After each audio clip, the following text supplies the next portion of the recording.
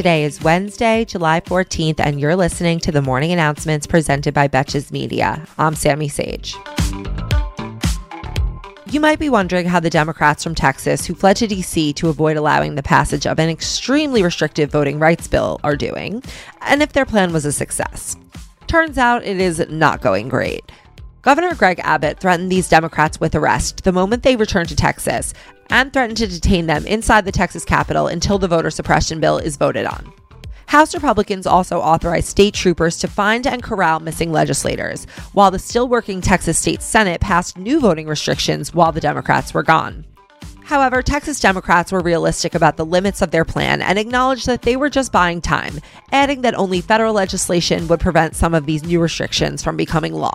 In other words, this is just some desperate performance art to get the Democrats in Congress to do something. If you've been paying attention to the recent spate of Russian cyber attacks, the most aggressive of the groups, known as REvil, suddenly went offline early Tuesday morning. They did so amidst negotiations over ransom payments and even brought down the page where they boasted about their successful extortion schemes. However, it is unclear what brought down the hacking group, or if it was the United States responding to recent attacks on a large number of U.S. companies.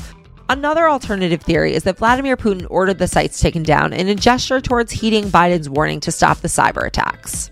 Though I feel like that theory is not something Vladimir Putin would ever actually do. But I could be wrong. If you're feeling like there's unrest absolutely everywhere, you would be right. South Africa is currently experiencing protests and rioting that were set off by the arrest of the former president Jacob Zuma, and so far the death toll from the protests has climbed to 72 people.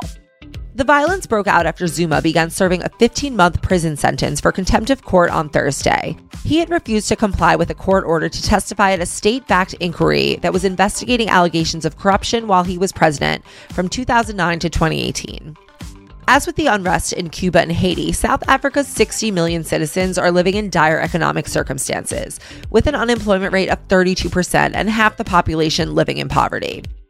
These conditions, combined with the pandemic, propelled the protests that were triggered by Zuma's arrest into more serious riots and looting. And lastly, after months of it being in decline, COVID cases in the United States are on the rise again, with the number of new cases per day doubling over the past 3 weeks. According to Johns Hopkins University data, infections climbed to an average about 23,600 per day this past Monday, up from 11,300 less than a month ago on June 23rd. At this time, only 55.6% of all Americans have received at least one dose of the COVID-19 vaccine, according to the CDC. Which would not only indicate getting an F in school, but also indicates that we are nowhere near herd immunity. And I'm sure this message isn't relevant to anyone listening to this podcast, but get your fucking vaccine if you haven't, and you can.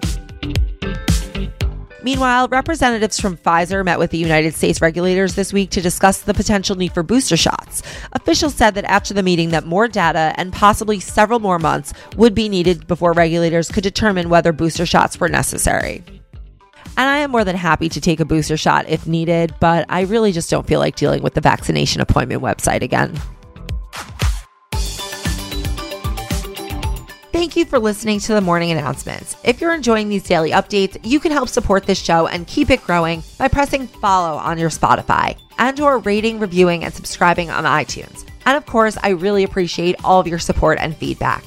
For more in-depth and hilarious discussion on today's most important issues, be sure to tune in to the Betches Up podcast every Monday through Friday, wherever you listen to podcasts. Until tomorrow, I'm Sammy Sage, and now you know what the fuck is going on.